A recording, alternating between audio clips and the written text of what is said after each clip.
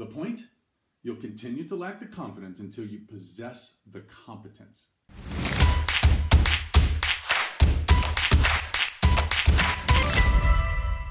So we've talked about grit. We've talked about, like the idea that if you're not scripting, you don't care. We've talked about how we don't want to practice on our clients and our patients. Listen, I kind of want to talk to you about all of that same thing. Like they all really are saying the same thing, aren't they? The point? You'll continue to lack the confidence until you possess the competence. Say that again. You'll continue to lack confidence until you possess competence. I love the way Tom Bilyeu says it. You will have confidence when you become so good at something that you impress yourself, right? Like that's confident. For me, it's really about keeping promises that I make to myself. And I want to kind of dig in and explain that a little bit.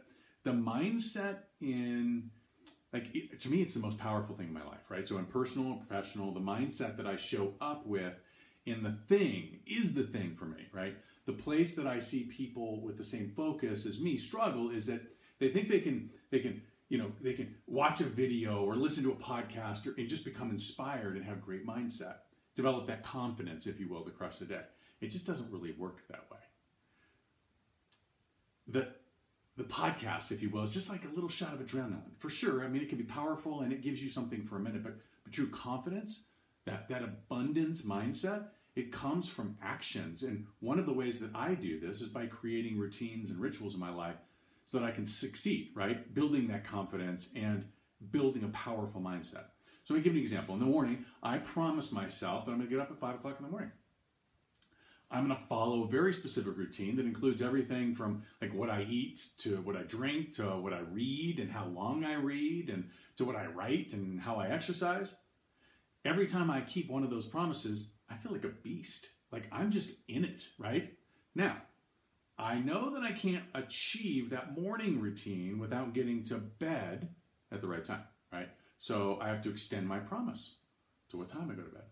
I also know that I won't sleep well if I haven't eaten correctly or if I've had too much to drink. So I follow the nutrition plan that helps me operate at my highest level, and I choose not to drink, right? So do you see how like all of this stuff begins to sort of roll up on top of each other? And pretty soon it's this vicious cycle of awesomeness, of incredible confidence. Like it's this incredible feeling that I can literally achieve anything that I put my promise to, right?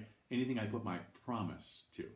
That I become so competent at my rituals, my routines, that my confidence is absolutely through the roof. So what do you want to feel confident in, right? What promise do you want to make to yourself? What effort will you need to put towards keeping that promise? And are you willing to acknowledge that excuses are simply lies you're telling yourself? Are you willing to acknowledge that if you won't keep promises to yourself, no one else out there in any area of your life is going to believe the promises that you make to them? As part of our coaching and our leadership, we spend a great deal of time helping our agents and clients through the minefield, and I do mean the pun, right? The minefield of having the right confidence and mindset. If you want to learn more about mindset and how we might be able to help, hey, reach out, schedule a 15-minute call with me. I'm happy to help you, right? I hope you have a great week. I hope this is valuable to you. And as always, be distinctive.